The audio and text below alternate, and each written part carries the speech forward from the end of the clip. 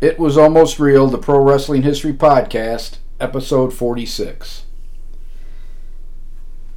Welcome to It Was Almost Real, the Pro Wrestling History Podcast. This is the podcast where we look at pro wrestling history from 1870 to 1920, although sometimes we'll range a little farther than that into the 30s, maybe the 40s.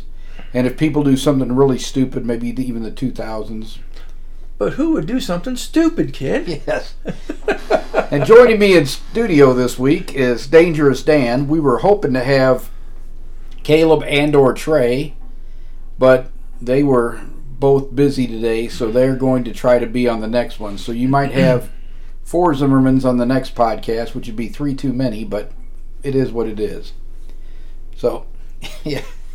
My co-host is already glaring at me, and we're not even a minute in, so this will be a good episode. And we're going to try to be much more positive this week. We got a little grumpy last week, and we're going to cover it in the beginning so we can get rid of it and move on, and then we'll focus on some happy talk. But just a couple quick updates, and I'm going to talk about this in the update on the next podcast because I want you and the 2 other wise men's opinion on this. Mm-hmm. But I have got to make some corrections to Gotch versus Hackenschmidt. Okay. I wrote that in 2016, and there are a couple things in there that I know now. The conclusions have not changed at all. Yeah. But there's a couple of things in there about Gotch's rivalry with Jenkins. Mm-hmm. And then there was one other thing that I do need to change and update. Okay. The problem is, it's not as easy to update the book that's out there in bookstores and that. Right. So I've got to decide whether to do a second edition or just correct this first edition. I gotcha. So I'll throw the pros and cons to you guys about that. Okay. But I discovered that because I've been slowly, there's a beta program on Amazon where, and the voices sound really good. It's AI voices, but they've got a beta program where you can put your books into audiobook. So okay. I've got like 4 of them I've put up now. Yeah. And focusing on the ones that people are most interested in. So. Yeah. And then I just recently finished Ken Patera's biography that Kenny Casanova, I guess, was the ghostwriter, co-writer, whatever. And I have to say, I was very pleasantly surprised. Ken Patera was the big heel in St. Louis when I was a kid. Yeah, he was a huge heel. And he, I always admired his Olympic exploits, you know, and then he got into some trouble in the 80s and wasn't as big of a fan because if you were involved in law enforcement or going to police academies and stuff, they talked about, you know, the things he and Saito did, and it was... Well, they beat up how many cops? They beat up 2 pretty badly, and they beat up about 15 or 16. Yeah. The problem for the officers was they were in a narrow hallway. Oh, it was and they couldn't surround them. Yeah. So you got 2 pro wrestlers. Those guys are too big for most people to be able to handle. Yeah. And they were basically stacking them like cordwood before they realized this is not going to end well. We're eventually going to get shot. Yeah. And they stopped fighting and surrendered. But he talks about it, and he gives you his perspective, and that's just a minor part of the book. A lot of it is about his wrestling, and, you know, somebody we're going to talk about in the review. He was good friends with Andre the Giant, and he talked about some of their exploits and that. So if you're interested in pro wrestling in the 1980s, I would strongly recommend Ken Patera's book, and I'll put a link up for it in the show notes for this episode 46, which will... The show notes are always available at kenzermanjr.com/episode in the number, so this one will be /episode 46. And I thought I had one more announcement before we talk about why you want to choose your criminal conspirators wisely. But I can't. If I remember it, I'll go back to it. But I wanted to get so I have to apologize for being a little grumpy on the last podcast. Besides having a daughter, I have 9... Grumpy, you made Grumpy the Dwarf look like $1 million aces out there, smiling. Well, I have a daughter, and I have 9 sisters. Mm-hmm. And growing up, I would hear my sisters talk about some of the crap that they were subjected to, which I don't like. And you mess with my daughter, I'm going to pull your lip up over the top of your head for starters, and we'll go from there. Right. So I was a bit grumpy talking about this whole Vince McMahon, Johnny Ace, and the horrible things they're alleged to have done to this poor girl, Janelle Grant. Mm-hmm. There has been an update that we did want to, because I think we're both calling BS on it, but there has been a further update since we talked about that last week. Johnny Ace, John Laurinaitis, his lawyer is now saying that he was as much a victim of Vince McMahon's manipulation as Janelle Grant. Yeah, I think that surmises our feelings on that. John Laurinaitis is 6'4". How old is he? He's in his 50s, maybe early 60s, but he's a lot younger than Vince. Yeah, and you're going to tell me that he let an 80-year-old man with dementia manipulate him into holding a woman against her will while they forced themselves on her? No. Right. That's bull. Yeah. So, and all these things are still alleged. We do have to say that it's not gone to court yet. Mm-hmm. But the evidence definitely looks like it's stacked up against them. And what I was reminded of when I heard that he had said that is when you're involved in an alleged criminal conspiracy or thinking about being involved in a criminal conspiracy, you have to choose your confederates wisely. Yes, you do. Because that's what gets all these criminals in the end is somebody who wants to save their own skin, sings like a canary bird. Mm-hmm. And, I mean, I'm sure that Gotti didn't think Sammy the Bull Gravano was going to turn state's evidence, but he sure did. Well, Johnny the Bull Laurinaitis, he'll say whatever he has to say to save his own skin. Well, of course he is, yeah. Bruce Pritchard, who would probably never do anything like this for fear that his wife would run over him and with the station wagon and back up. Mm-hmm. He would go out and lay in front of the van that was coming to take Vince to federal prison for the payouts to all these women if the federal grand jury would find him guilty of criminal wrongdoing. Bruce Pritchard would go lay out in front of the van that was coming to take him to prison. But Johnny the Bull is going to say whatever he needs to say to get himself out of the fire. Yeah, I tell you. I don't know if it'll be successful, to be quite honest. Vince has got a much better chance of getting away with it because of the money that he has. But I tell you what, some of the stuff that this young lady collected and her lawyer has, the federal government gets a hold of that. Oh, yeah. They have some extremely good accountants, and if he was paying for these hush money payments, not only to her, but to other people, I mean, she's not the only one. This supposedly goes back 15 years. Oh, I know, yeah. Apparently, it's a little bit... And I'm going to say this, I've got to bring this up. Vince didn't have dementia 15 years ago. No, he did not. He knew exactly what he was doing. I will say one thing. I told you the timing was really odd to me. Mm-hmm. So, and according to the civil suit, this stuff started in 2020 and went on, 2020, 2021. Yeah. Do you remember in early 2021, out of the blue, Vince McMahon made John Laurinaitis the VP of Talent Relations again, a position he hadn't held in almost 10 years. Yes. And, we were talking about, he's trying to minimize what Triple H's position because Triple H, everybody couldn't wait for Vince to be gone so Triple H could be running everything. Mm-hmm. The timing is odd. If I was an investigator, I would be looking into why all of a sudden, Vince, did you make this guy VP again when, by the way, he's your buddy in these alleged wrongdoings? Mm-hmm. Is there a link? That's one of the first things that I would be digging into. Right, absolutely. So I wanted to end with some happy stories before we move into the main content today, so I won't be grumpy again this week. So it's two stories around my dad, which always puts a smile on my face. Mm-hmm. I had the greatest dad in the world. He just didn't bring me into it. My mom and dad got married when I was 12 years old. And when they got married, we lived in a house that was about 800 square feet. And besides me, my two oldest sisters, they're not my two oldest sisters. Two of my older sisters, Tracy and Kelly, lived with us. but also 2 cousins lived with us as well that my mom had taken in because they had kind of a rough go. And then my 2 younger sisters who were 9 and 6. So my sisters and my cousin, my sister Tracy was 18, my cousin Kim was 17, my cousin Jackie was 16, and my sister Kelly was 15. I was 12. And we had a 800 square foot house with 2 bathrooms. So, and my cousin Jackie's husband, they were dating at the time, and he used to describe it as coming over to the house, and it was me, Ernie, and 57 women.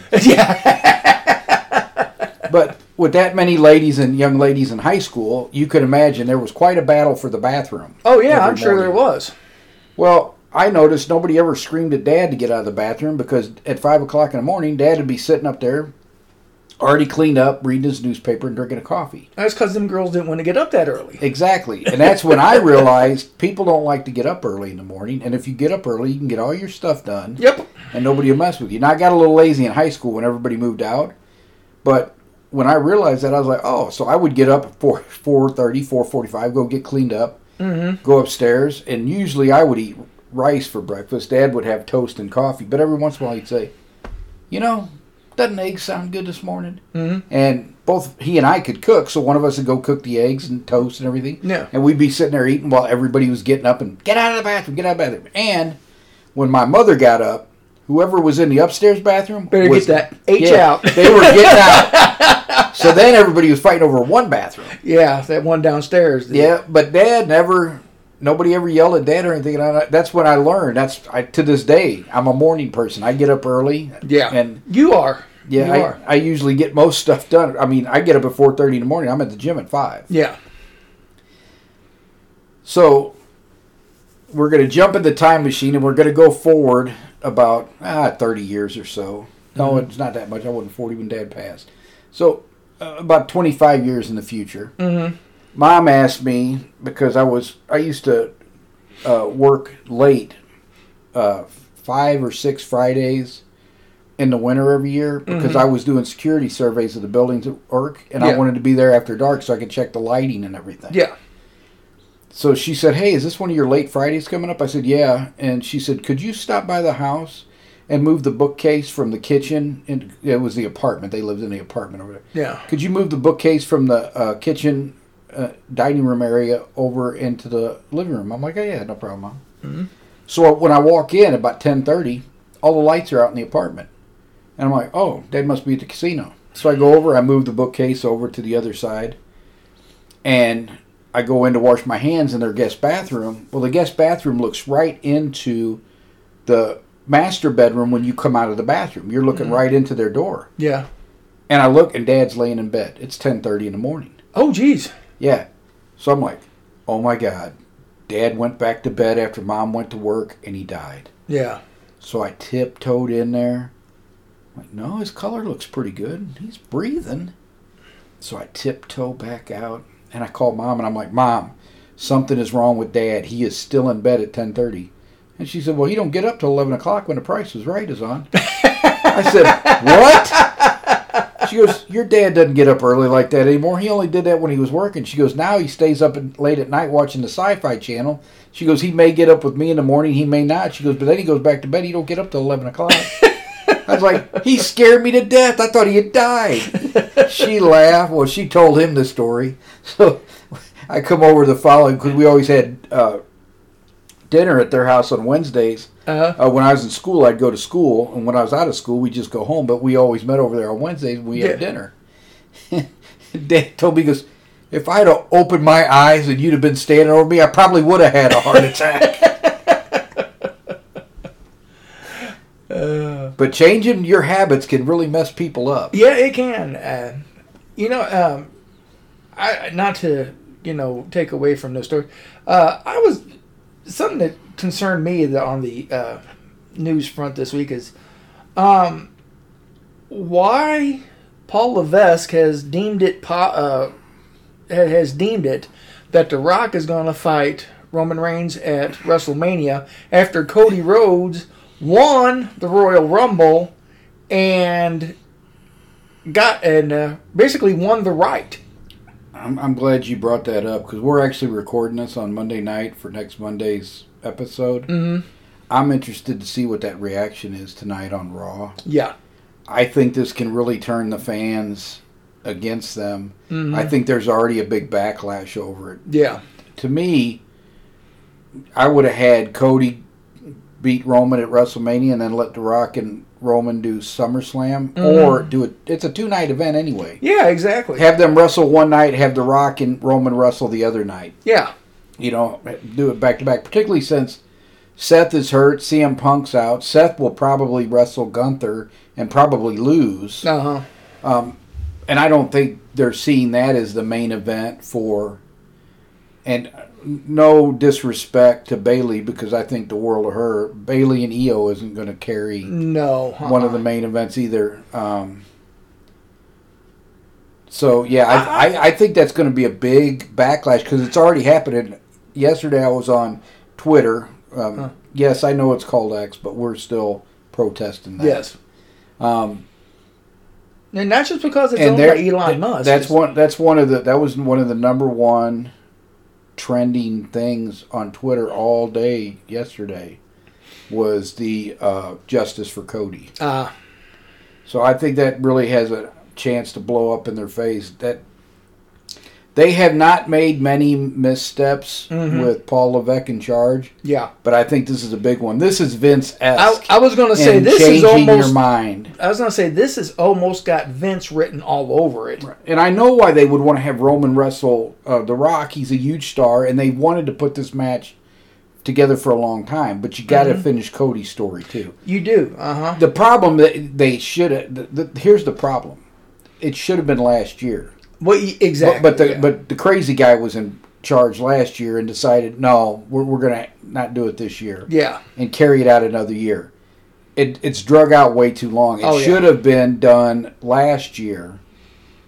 And then even if you want Roman to be the world champion again, he could beat Cody and take the belt back. Yeah. You know, Cody's going to be a huge babyface with or without that title. Or if Roman doesn't, like, you know what? I was kind of down Have him fight Seth. Yeah, I was kind of down on Cody, and I was saying that Cody was not the guy to beat Roman, but I've completely changed my mind on that.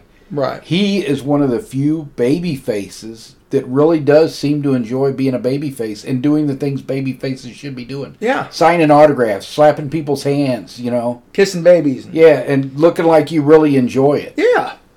And that's why I said, that one, they had him, he actually went outside the arena out front and was talking to the fans out in front. And I was like... And think about how hard it is for him, because everybody's first question is about Dusty. Oh, yeah. Mm-hmm. And his dad was a great attraction. He had more charisma than just about anybody that ever was there. Yeah. But Cody's a better worker. Oh, definitely, yeah. Well, Much better athlete. Because, Dusty never had the physique to be a great... he couldn't do some of the moves that Cody can do. Yeah. Mm-hmm. He knew when to do what he should be doing, and he did what he should be doing. But Cody is like, he learned all those lessons, and he has a lot of charisma. Mm-hmm. He definitely enjoys being a babyface. Yeah. But he's his own guy, too, enough that you don't really think, oh, this is Dusty Jr. Yeah. And make those comparisons. And because I thought that hurt Dustin. Dustin looked more like Dusty than Cody does. Oh, yeah. And I thought that those comparisons between Dusty and Dustin hurt Dustin. Yeah. Well, the thing that gets me is Dusty Rhodes was in your face. He was never a shrieking violet or, a shrinking violet. But he was more apt to put a baseball bat upside your head than I think Cody would. Yeah. I remember that one night that he went after Tully Blanchard with that baseball bat and ripped him a new one. Speaking of old-time wrestling, and then we'll go on to the history topic in just a couple minutes, but I'm hoping people are enjoying hearing about the modern stuff in the 80s. Yeah. One of the podcasts I like to listen to, I don't always agree with the host and his guests all the time, though. Mm-hmm. Because they've said some things about world class I don't really agree with. And they said something I completely disagree with, and I wanted your take on it. Okay. So they said that they thought Magnum was completely played out in 1986, and if he wouldn't have had the car accident, they wouldn't have put the world title on him. Well, whoever said that has oatmeal for brains. Yeah, I was going to say, I like listening to the podcast, but I totally disagreed with that. Yeah. Dusty was going to put that title on Magnum if Magnum hadn't been in the accident. Yes, he was. I mean, they had groomed him for... Right. And, I mean, Dusty was going to put it on Rick Steiner since Magnum TA wasn't available. And they ended up settling on Ronnie Garvin. Yeah. But there's no way Dusty was not putting that title on Magnum TA. Absolutely, yeah. Yeah, because when they said that, I'm like, no, he was not played out. People were devastated when he was in that. Yes, he was. He was still... You know who was one of the biggest people devastated by that? My brother. Yeah. The Hulkamaniac. Yeah, because Magnum TA was a huge, fiery baby face in Jim Crockett Promotions. And I'm like, but I think these guys are older than me, so I'm like, they had to have been around back then. Were they not watching it? Right, yeah. Because that's the one thing I think people get today. People will go back and watch wrestling, and you'll go back and watch Tommy Rich. Mm-hmm. And you're like, I don't get it. Wildflower? Yes, Wildflower Tommy Rich. I forget who called him that, but I called him that for that time after. One of the heels called him that. That was my nickname for him, Wildflower Tommy Rich. But Rich was over in Georgia. Oh, God, yes, just like Jerry Lawler was over in Memphis. Yeah. And people don't understand because he spilled buckets of blood in all those wars with Bud Sawyer. And people went to live events, and there's not video from that. Yeah, I know, yeah. And I told you I thought the same thing. When I saw Junkyard Dog in WWE, I'm like, why was everybody in the magazine so crazy about him? Mm-hmm. But when you go back and see him in Mid-South in 81, 82, you're like, oh, now I get it. Exactly. Same thing with Jim Duggan. It's very difficult to, really about Jim Duggan, too. Bill Watts knew how to use him better anyway. Yeah. But I think that if you didn't live through it and you didn't see all of that, you'll go back there and you'll look at that and you're like, no, he was played out. No, he was not played out. No, he was not played out, no. Because you and I were talking about it the other day. You go back now and you watch Kerry Von Erich matches, and you're like, well, he wasn't nearly as good as everybody thought he was. No. But in the 80s, that guy was over because not many people looked like him, and he could wrestle well enough that he could fit in, but he was never the worker his brother David was. Not even close. Not, yeah. But if you go back now and you watch it, it's like, oh, I'll tell you one thing that doesn't hold up at all. ECW. Oh, yeah. Go back and watch ECW now and you're like, why was this ever popular? Yeah. But I'm telling you, in the 90s, that was over. That was super popular. You know, I didn't even like it in the 90s, though. I didn't want to see some idiot come out and beat himself in the head with a kendo stick and drink beer and smoke cigarettes. I agree with you, but I will tell you the one thing about ECW, I would compare it to AEW today. There were some real gems in there with like RVD matches. Oh, yeah. And things like that. One of my favorite wrestlers of all time is Lance Storm. Yeah. And he had some great matches in ECW, but you had to watch a lot of garbage around it to see those good one or two guys you wanted to see or one or two good matches. And I think a lot of it is like AEW today. You got to watch a lot of the garbage to see the gems that are there. Yeah. And to be able to appreciate, it'll be interesting in 20 or 30 years to see what people think of AEW. Yeah. It'd be interesting what people think of Tony Khan. Yeah. Well, I mean, we've talked ad infinitum about some of the challenges Tony has. But we're trying to be a happier episode. So this week, we're not going to beat up on Tony Khan. We're not going to take issue with his management style or lack thereof. We are going to think happy thoughts. That always made me happy. What can we say nice about them? He's not Vince McMahon. He's not a twin. Samoa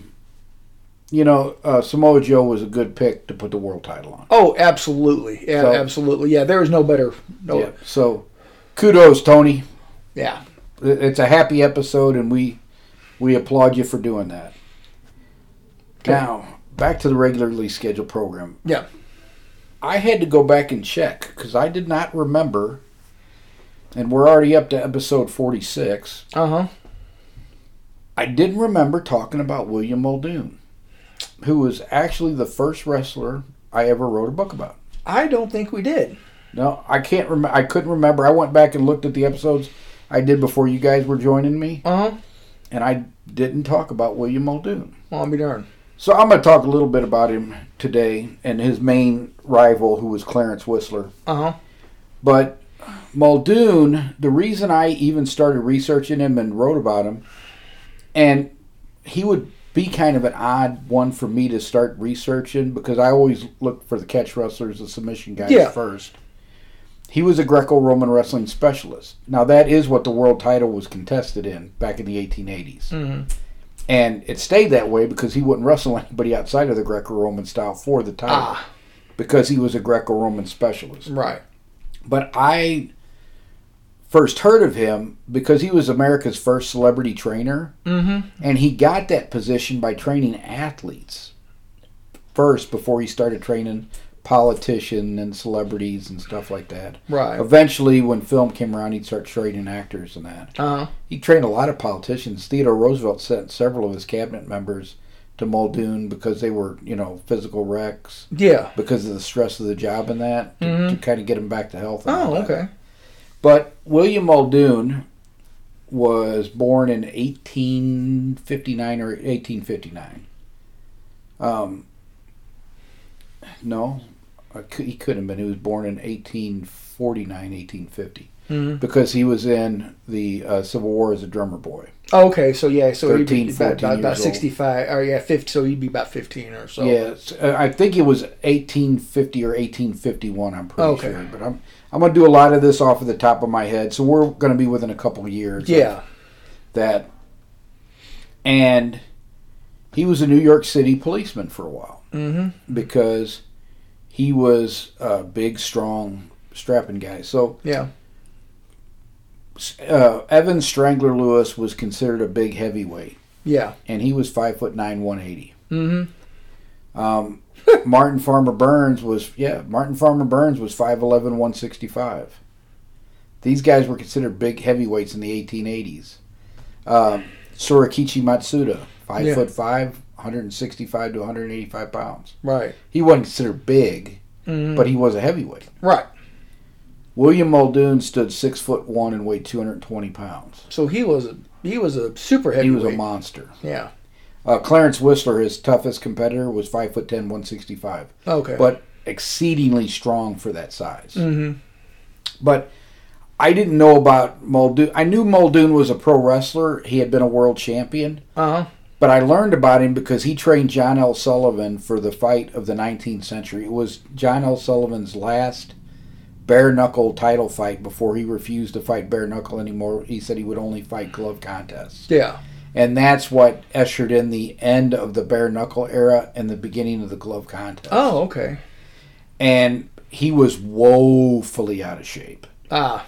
And he went to Muldoon, who got him in shape for the fight, and he won the Kilrain fight. And they said there's no way on earth he could have beat Kilrain without Muldoon, because Muldoon, when he got him, he was like, so in his peak, Sullivan was 5'11" to 6 foot tall, about 190 pounds in peak condition. Yeah. He was about 230 when Muldoon got a hold of him to start training him.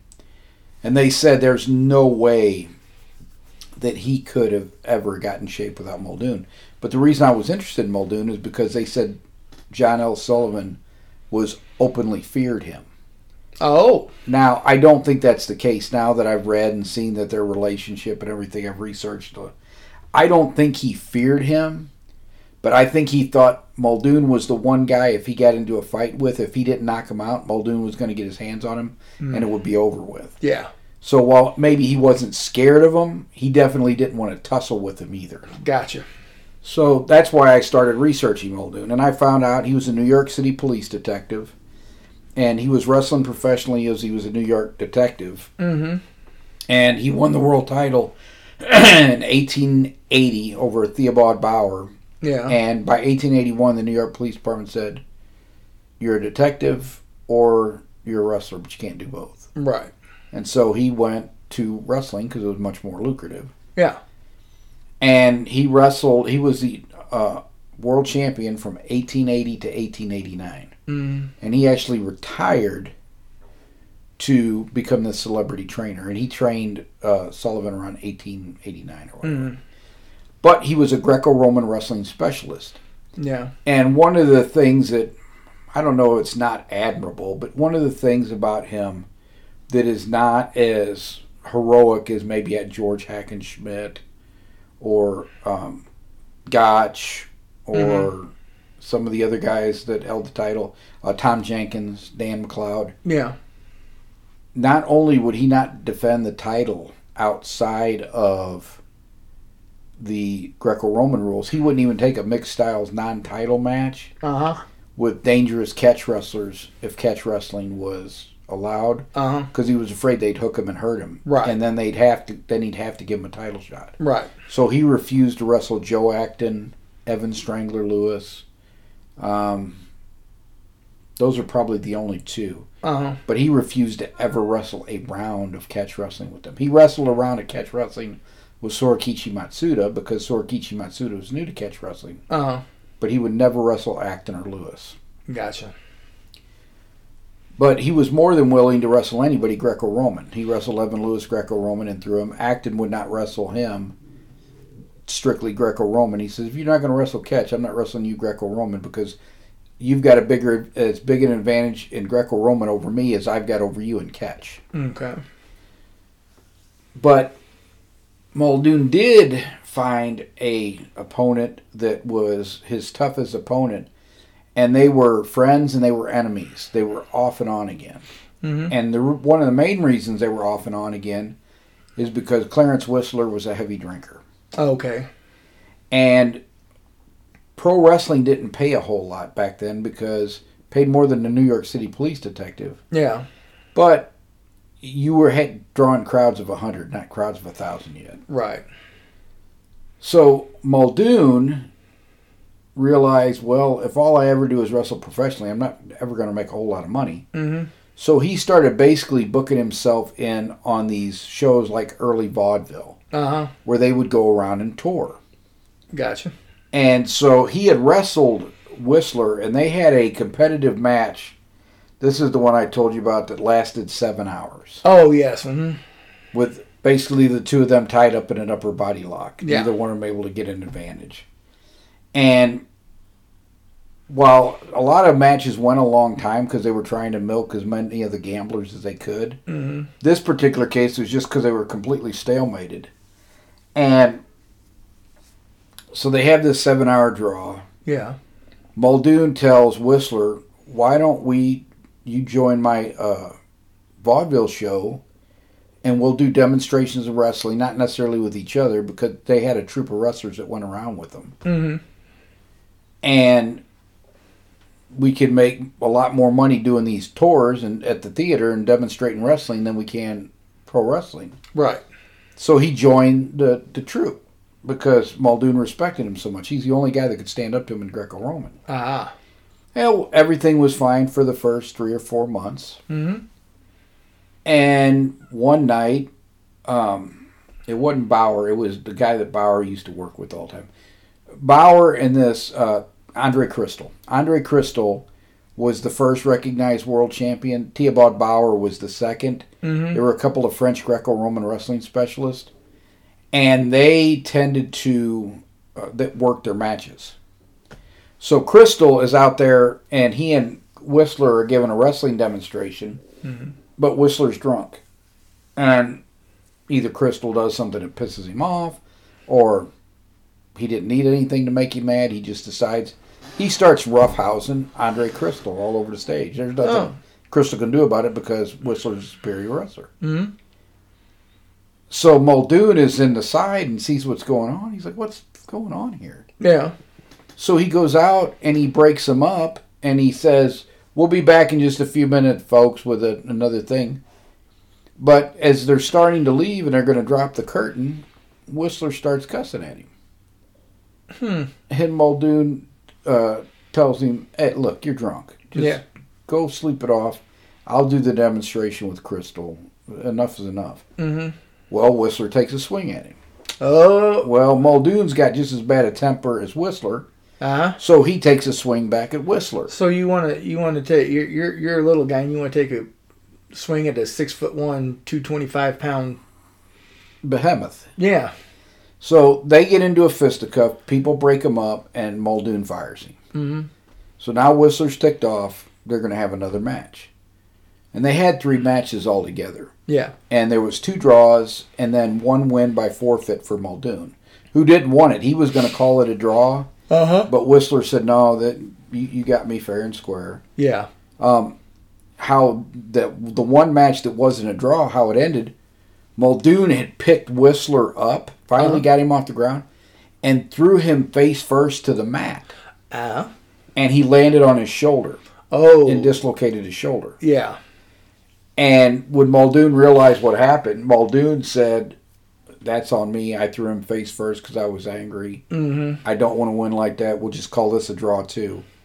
And Whistler said, no, by the rules of the match, I have to forfeit. You won. Yeah. And they shook hands and they were friends again.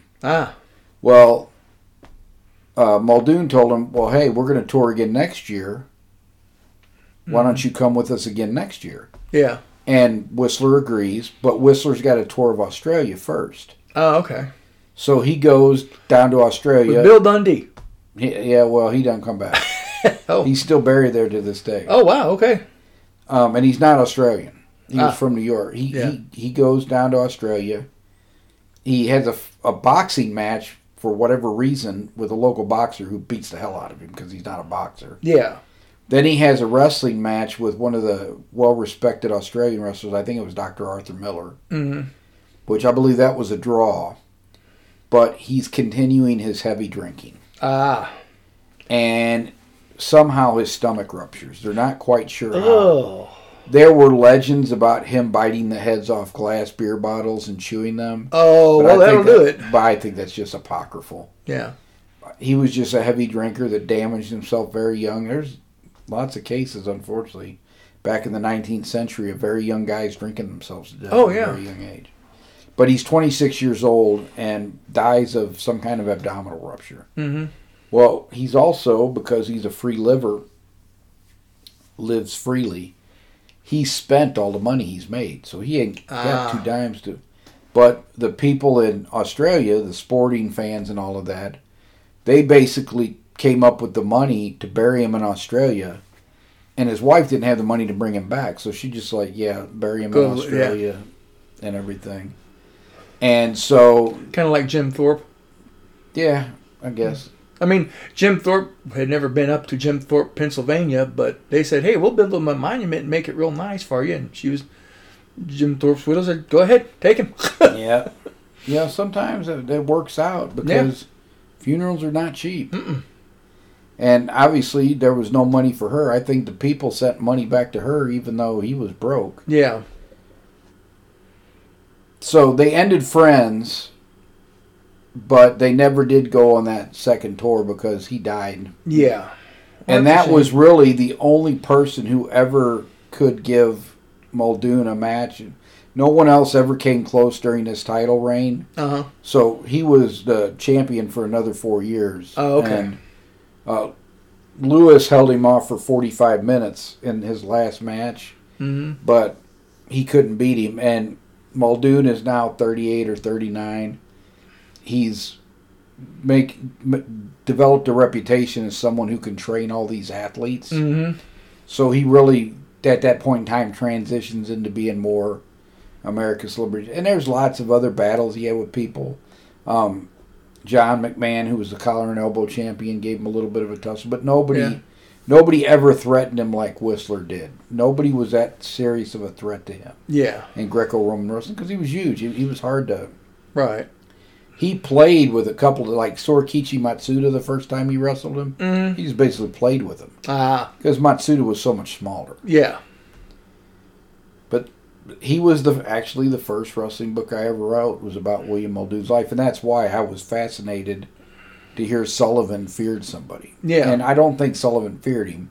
He sued him a couple times, and they got into a couple shouting matches where they had to be separated. Mm-hmm. But they eventually became friends again, too. Yeah. But Muldoon lived to be 86 years old in a time where that was not common at all. Yeah, and he was one of the original members of the New York State Athletic Commission. Oh, okay. So, yeah, he was an interesting individual. Now, do I put him in the same class as Evan Lewis or no? He was a Greco-Roman specialist. I put him in the same category as Alexander Aberg. Mm-hmm. Nobody was going to beat him at Greco-Roman wrestling. Now, Stanislaus Zbyszko did beat Aberg. Yeah. But they never wrestled again after that. You never know who would have won that match because Aberg was very good at Greco-Roman. And Aberg did take a fall from Zbyszko, which was not usual. Yeah. Zbyszko won most of the matches 2 straight falls. Mm-hmm. But it was a pretty close contest between them two. But in the 1915 International Wrestling Tournament, nobody beat Aberg.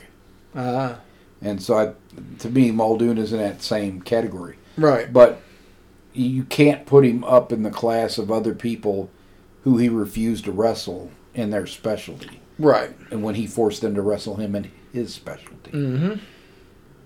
So, well, and we may talk about Muldoon more in the future, but I just wanted to do that little brief thing about him and Clarence Whistler. Whistler's a pretty interesting character in his own right. Mm-hmm. Yeah, a lot of the stories you hear, you can't believe them. Yeah. So many of the stories I've heard over the years and thought there was some validity to them. When you look into them, it's like, yeah, no, it didn't really happen that way. Mm. Which is why I research and do this stuff, is I want to be able to prove or disprove this thing. Right, absolutely. There's so much false information out there, you know, trying to set the record straight, because a lot of these wrestlers are like Hogan. The stuff they actually did is impressive enough. You don't have to make other stuff up. Yeah. And as boy, Hogan sure does make some stuff up. You know, I was supposed to be more positive this. Yes. A happy episode. But I still can't stand Bulk Bogus. No, If there's anybody that got farther, made more money, had a bigger reputation with the least amount of skill, and least amount of skill in the ring. He was a great talker. Yeah. Mm-hmm. You know, he knew how to be Hulk Hogan. Oh, yeah. But he wasn't my cup of tea, I'll tell you that much. No, But we got to think happy thoughts, happy episode. Okay, happy episodes. Happy episodes. What nice can we say about Hogan? Nothing really, so let's move on. That he's not a twin. There you go. So, we did review another match from the 80s today. I've been looking at some of the Chicago wrestling matches from the 50s, so I think we're going to review some of those in the future. Okay. And nobody's wearing wool tights, and nobody's holding headlocks for 3 hours, so you don't have to worry about that. In the 50s, it was a little bit more. They were doing a little bit more, so. Yeah, I mean, they were wrestling a lot longer in the 20s and 30s. Uh-huh. But a lot of that was because they were milking gambling schemes. Yeah. It wasn't because they were just laying on the ground in a rest hold, which Jim Cornette says is not even a wrestling term. The smart fans came up with that. The rest hold. Yeah. So, you picked, actually, the match we reviewed this week. Yeah, and it just fell into my lap kind of serendipitously. And it is available on YouTube. Mm-hmm. Because we're trying to get away from reviewing so much stuff on Peacock. Because we don't want you to have to pay $5.99 $5.99 a month. Yeah. I look upon it as a business expense, but yeah, you know, I don't want everybody else to have to. Well, then why am I paying for it? I don't know. I actually got a match I want you to watch next time you come over. It's a very young Road Warrior Animal. Oh, okay. But he isn't known as Road Warrior Animal yet. Okay. But that's not who we reviewed this time. So this time we reviewed a match from 1988 between then World Heavyweight Champion Randy Macho Man Savage, Dan's favorite wrestler from the 1980s, against Andre the Giant. And one of the reasons we were curious about this match is it's well known that Andre did not personally care for Randy Savage. And he would do things like stand on his hair and pull him up, slap him as hard as he could. Mm-hmm. And we were interested to watch the match because I've seen him stand on his hair and pull him up before. Yeah. But in this match, Andre was kind of not, really beating him around too bad. He hit him with those slaps a couple times in the chest, but for the most part, he was doing the stuff he did even with people he liked. Yeah. Headbutts, bear hugs, and like you said, the slaps and chops. Yeah, those slaps, course, I know those probably hurt like. But we're looking at 1988. I mean, Andre was dead within what?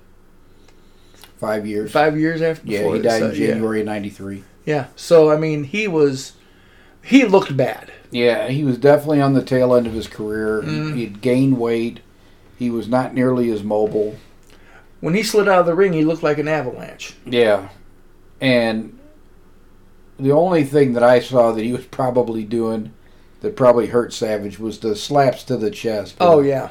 And we'll put the link for this match into the show notes. But in this match, we thought it was pretty well, and it was the match from Los Angeles. Mm-hmm. Because they had mentioned that. And I was, the end made no sense. Yeah, the end was stupid. Because Andre was out of the ring for quite a while, but Savage was only out of the ring for like 5 seconds. Uh-huh. And they call it a double count. Double count out, yes. So that was odd. The whole thing with Elizabeth running up the stairs. Oh, yeah. Why is she... Right by Andre so he can grab her ankle. That didn't make any sense. But there's one part in that match which was a big expose of the wrestling. Uh-huh. Now, you just have to suspend your disbelief. But if you were looking at that with a critical eye and wanted to disprove wrestling, where they take the pad off the turnbuckle... Yeah. And Savage bangs Andre's head into it 4 or 5 times after Andre headbutted it on accident. Uh-huh. There's not a mark. There's not an abrasion. There's not a cut. Mm-mm. And to me, that's a big expose. You know, when you see that, it's like, well, there is no visible injury whatsoever there. Mm-hmm. But I thought Andre was pretty nice with him. And I told you in that Ken Patera book, he has a whole chapter dedicated to Andre the Giant because they were good friends. Yeah. And he said when Andre was in a mood, and he never tried to hurt Patera, he liked Patera. Mm-hmm. But he said when he was in a mood, you couldn't do nothing with him. He wasn't going to move if he didn't want to move. Nope. So there wasn't a whole lot you could do if he just was having an off night and just wanted to kind of hang in the corner. Right. Patera said he tried to do a few things with him a couple times, and he goes, nope. Said the Giant didn't want to do it. The Giant wasn't going to do it. Yeah. Yeah, if he wanted you to slam him, you could slam him or suplex him. Yeah. If you could get him up. But if he didn't want you to do that, he wasn't going nowhere. No. And nobody was going to be able to make him go anywhere. And they said one of the things that people didn't realize was just how strong he was. Patera said pushing strength, Andre had average pushing strength. Uh-huh. But they said his pulling strength was amazing. And that's where most people are weak. Most people are weak on the pull. Mm-hmm. They're stronger on the push. Yeah. And he said his grip strength and his pulling strength was incredible. Wow. So he was definitely working with Randy in that match. Mm-hmm. And Randy had a lot of good spots. He did some of his high-flying stuff. Yeah. It was just the ending was weird because he wasn't out of the ring long enough for a double count out. Right. It's like they wanted to do something and kind of knew they were going to do something and then got lost along the way. Yeah. And then the referee, Dave Hebner, just went, oh, the heck with it. We're still going to call it the way we had it set up. Right. Double count out. But the way they did it made no sense whatsoever because you're like, why did they count Savage out? He was only outside the ring for like 5 seconds. Right. Because he came out, slid back in, and came back out again, but the Giant was out there the whole time. Yeah. Probably because he couldn't slide back in the ring, so he's like, we're going to end it here.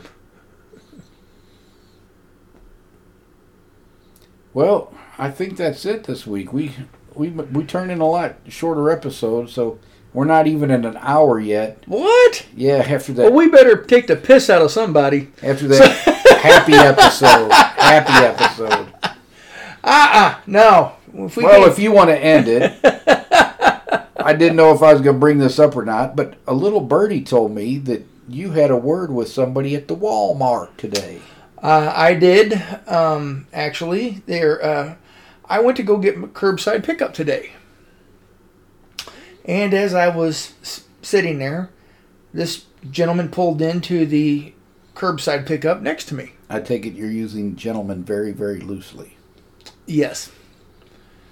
He gets out of his car and he goes walking into the store. And I'm like, well, I can't say on this family-friendly podcast what I thought of him. So anyway, it's a nice day today. It's over 55 degrees outside, yes. So I got both windows down. Girl's putting my the stuff in the back, and I see this numbnuts coming out with a soda. Just a soda. And as he gets up there... So he parked in the reserved parking spots to go in and grab a soda and come back out? Yeah. Okay.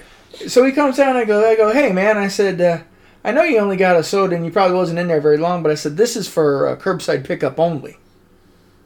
He looked at me, said, what? I said, this is for curbside only. That's why they get that sign right there on the parking spot you just pulled in front of. I said, you came in here and you took up a curbside spot for somebody who's old, crippled, or just lazy and, doesn't want to go inside the store. I said, this is what they're here for. I said, this is not a spot for a regular customer. Well, I was just going to be in there real quick, and I'm on lunch from work. I was like, I don't care where you're at and what you're doing. I said, that sign doesn't say, I'll be back in 5 minutes. And he's just looking at me like I had 3 heads.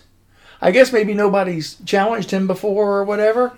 I said, next time you need to get a soda, I said, either go to a gas station where you're going to have a decent parking spot, or if you have to come here, find a different parking spot. He just looked at me and he told me to go fornicate with myself. And I told him, I said, you know what? Same to you, buddy, except twice. So. Happy episode. Happy episode. Can we just say that is some of the most inconsiderate things that people do? Mm-hmm. Is people that don't think the rules pertain to them. Mm-hmm. So you got somebody that's coming for a curbside pickup that might have to circle around till they get a spot open. Yeah. Because this person just wants to run in and grab a soda. Well, park in front of the freaking store. There's 15 coolers right up there at the checkout lane. Yes. But you come and take a spot because you don't want to wait. And, I got to be back to work in 5 minutes. Yeah. Well, guess what? Everybody else has got to be somewhere too, pal. Yeah. And that's why I said these people who... It's what makes the world such a crappy place sometimes. You know what makes me 10 times madder than that, though? Self-checkouts? Well, that I don't want that either. But people that park in the disabled spaces... That don't need to be. Exactly. And run inside, grab a soda, and come back out. Yes. That infuriates me. Yeah. Because you take somebody who can't walk very far, mm-hmm. and now they're having to walk farther because you're just lazy, inconsiderate. Yeah. Well, those... Now, happy episode. Huh? Happy episode. Happy episode. Happy episode. What else is ticking us off in the last 5 minutes? Oh, well... we already went off on Vince and them. Well, I was going to pick up your bride today to take her to get your grandson. And as I was pulling up to make my left turn there's this lady in this, hope you're listening to me, white Infinity. The arrow's on. I'm behind her. So I punked the horn. And about that time it went yellow. And all I see from inside is somebody going, shrugging their shoulders like, oh, sorry. Because they got that phone in their hand. Yeah, I bet exactly what was going on, and she shouldn't have had it. Yeah. Because I don't know about all the states, but in the state of Missouri, you're not supposed to have... I have seen people with tablets up on the steering wheel. There's no way you can drive and do that. No, not at all. I'll tell you what, if I see somebody doing that, that tablet's going to become a nice road hazard. My old captain said there ought to be a law in the state of Missouri that if you're in an accident because somebody is looking at that one of those cell phones or tablets, that you can legally do something physically impossible with that phone or that tablet. I would agree with that. I tell you what, it is a little bit extreme. But if my grandson was in the car with me and somebody T-bones me because they're messing around on their phone, I might get a little extreme. Well, remember Henry Ruggs, the Oakland football player. He T-boned that girl, and her dog were in the car, killed him. Yeah, distracted driving. It does not take very long. And they've done studies with the National Safety Board that it's just an upward curve with the proliferation of the cell phone. And it's not only vehicle accidents, but it's bicyclists getting hit and pedestrians getting hit. Distracted driving, distracted biking, distracted walking. Yes. I love listening to podcasts on my cell phone too. Yeah. But there's a time and a place for it. Right. Now, I'm not going to say when we used to play golf and the bikers would, bicycle down to Fifth Fairway I didn't maybe take a pop shot at them. Good Lord. Well, they're not doing anything. They're just riding a bike.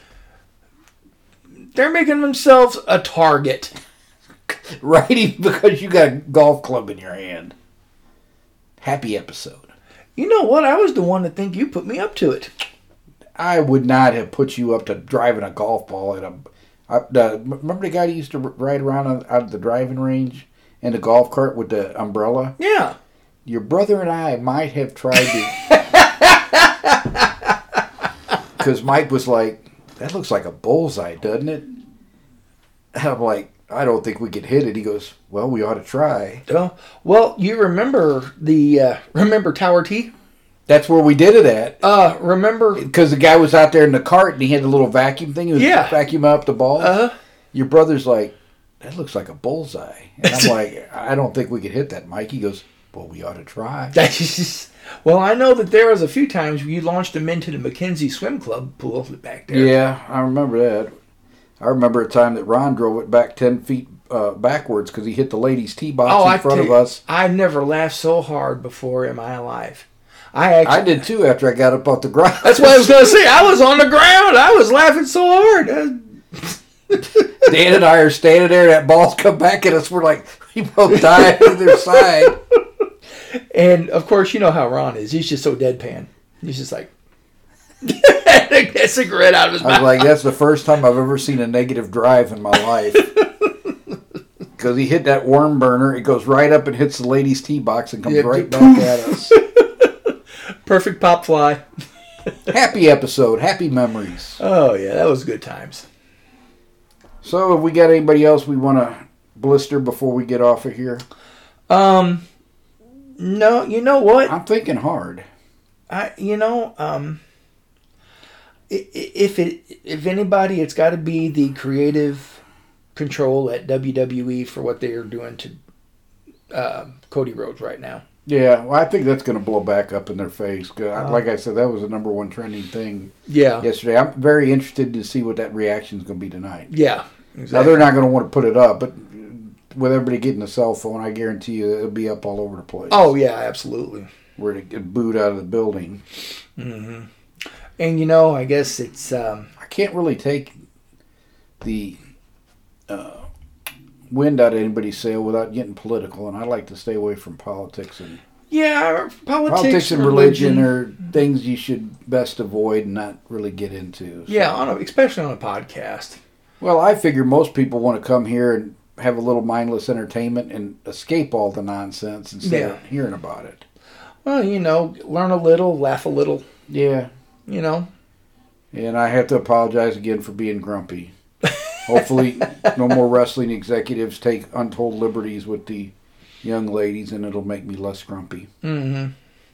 Well, it's going to be interesting. Dutch Mantel still swears up and down that Vince has got enough money that he won't see any time.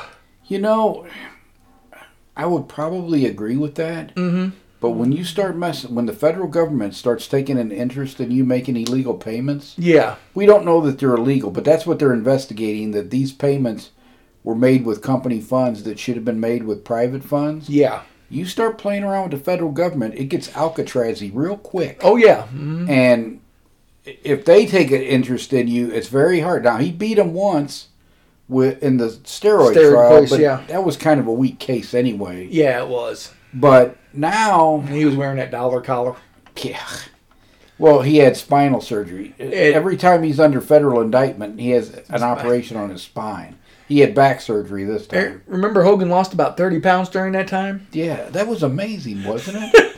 Oh, gotta quit doing the roids. I told you the other day, I was shocked. I was watching Triumph and Tragedy of World Class, and they were doing some of the Freebird interviews from back at that time. And Michael Hayes come right out and said, yeah, Von Erich, talking about Kerry Von Erich, goes, you use all them steroids and you get all jacked up like that. I'm like, he just called Kerry Von Erich a roid head right there on Dallas television. Well, the funny thing is, Jimmy Garvin was one, but you never would have noticed it. You couldn't tell it.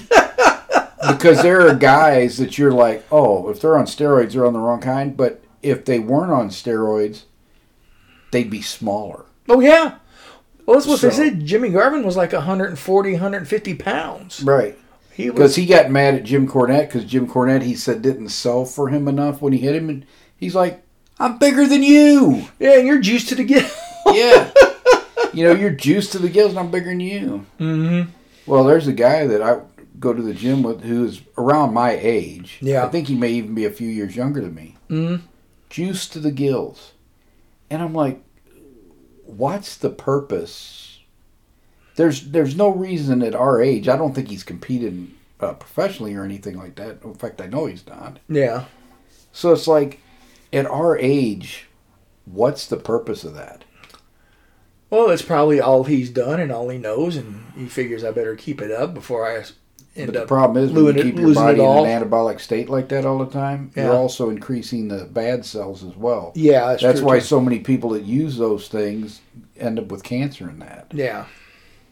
Well, I mean, look at, But Paul I told you when I was younger, I liked Kerry because I'm like, oh, I'd like to be built like that. And then I realized, but he's a chemist. He went about to the chemist. 5 or 6 years later when I was working out in my first bodybuilding gym, oh, you only look like that if you're going to take roids. And I was never going to do that. Right. Yeah. I would get as big as I could naturally. Mm-hmm.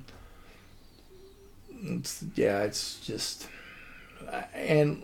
it's like, and I hate to keep pointing fingers, but look at how bad Paul Orndorff looked after he quit, Well, most guys, when they quit using them, mm-hmm. they look like hell. Yeah. And their body quits producing testosterone. Mm-hmm. So you're either going to live with really low testosterone or you're going to take TRT and try to get it to a normal level. But then you're also going to have the ramifications of that increases your chances of cancer and everything. Yeah. But the problem is, most people aren't going to want to live with low testosterone. So you just have to, take the good and the bad. And all these guys that are taking this TRT, which is steroid in lower doses, and I feel so great. Yeah, and you're going to have to be on that for the rest of your life. Mm-hmm. Or the minute you quit taking it, you're going to look like crap and your testosterone production is going to go to nil because your body quits. When you start putting artificial testosterone in your body quits producing it naturally. Yeah. And it doesn't. It'll crash out. It'll come back just a little bit. Mm-hmm. But unless you go on TRT, you're going to have low testosterone. Yeah. And that's why all these bodybuilder champions you see, as soon as they get off steroids, you can tell because they look horrible. Yeah. Mm-hmm.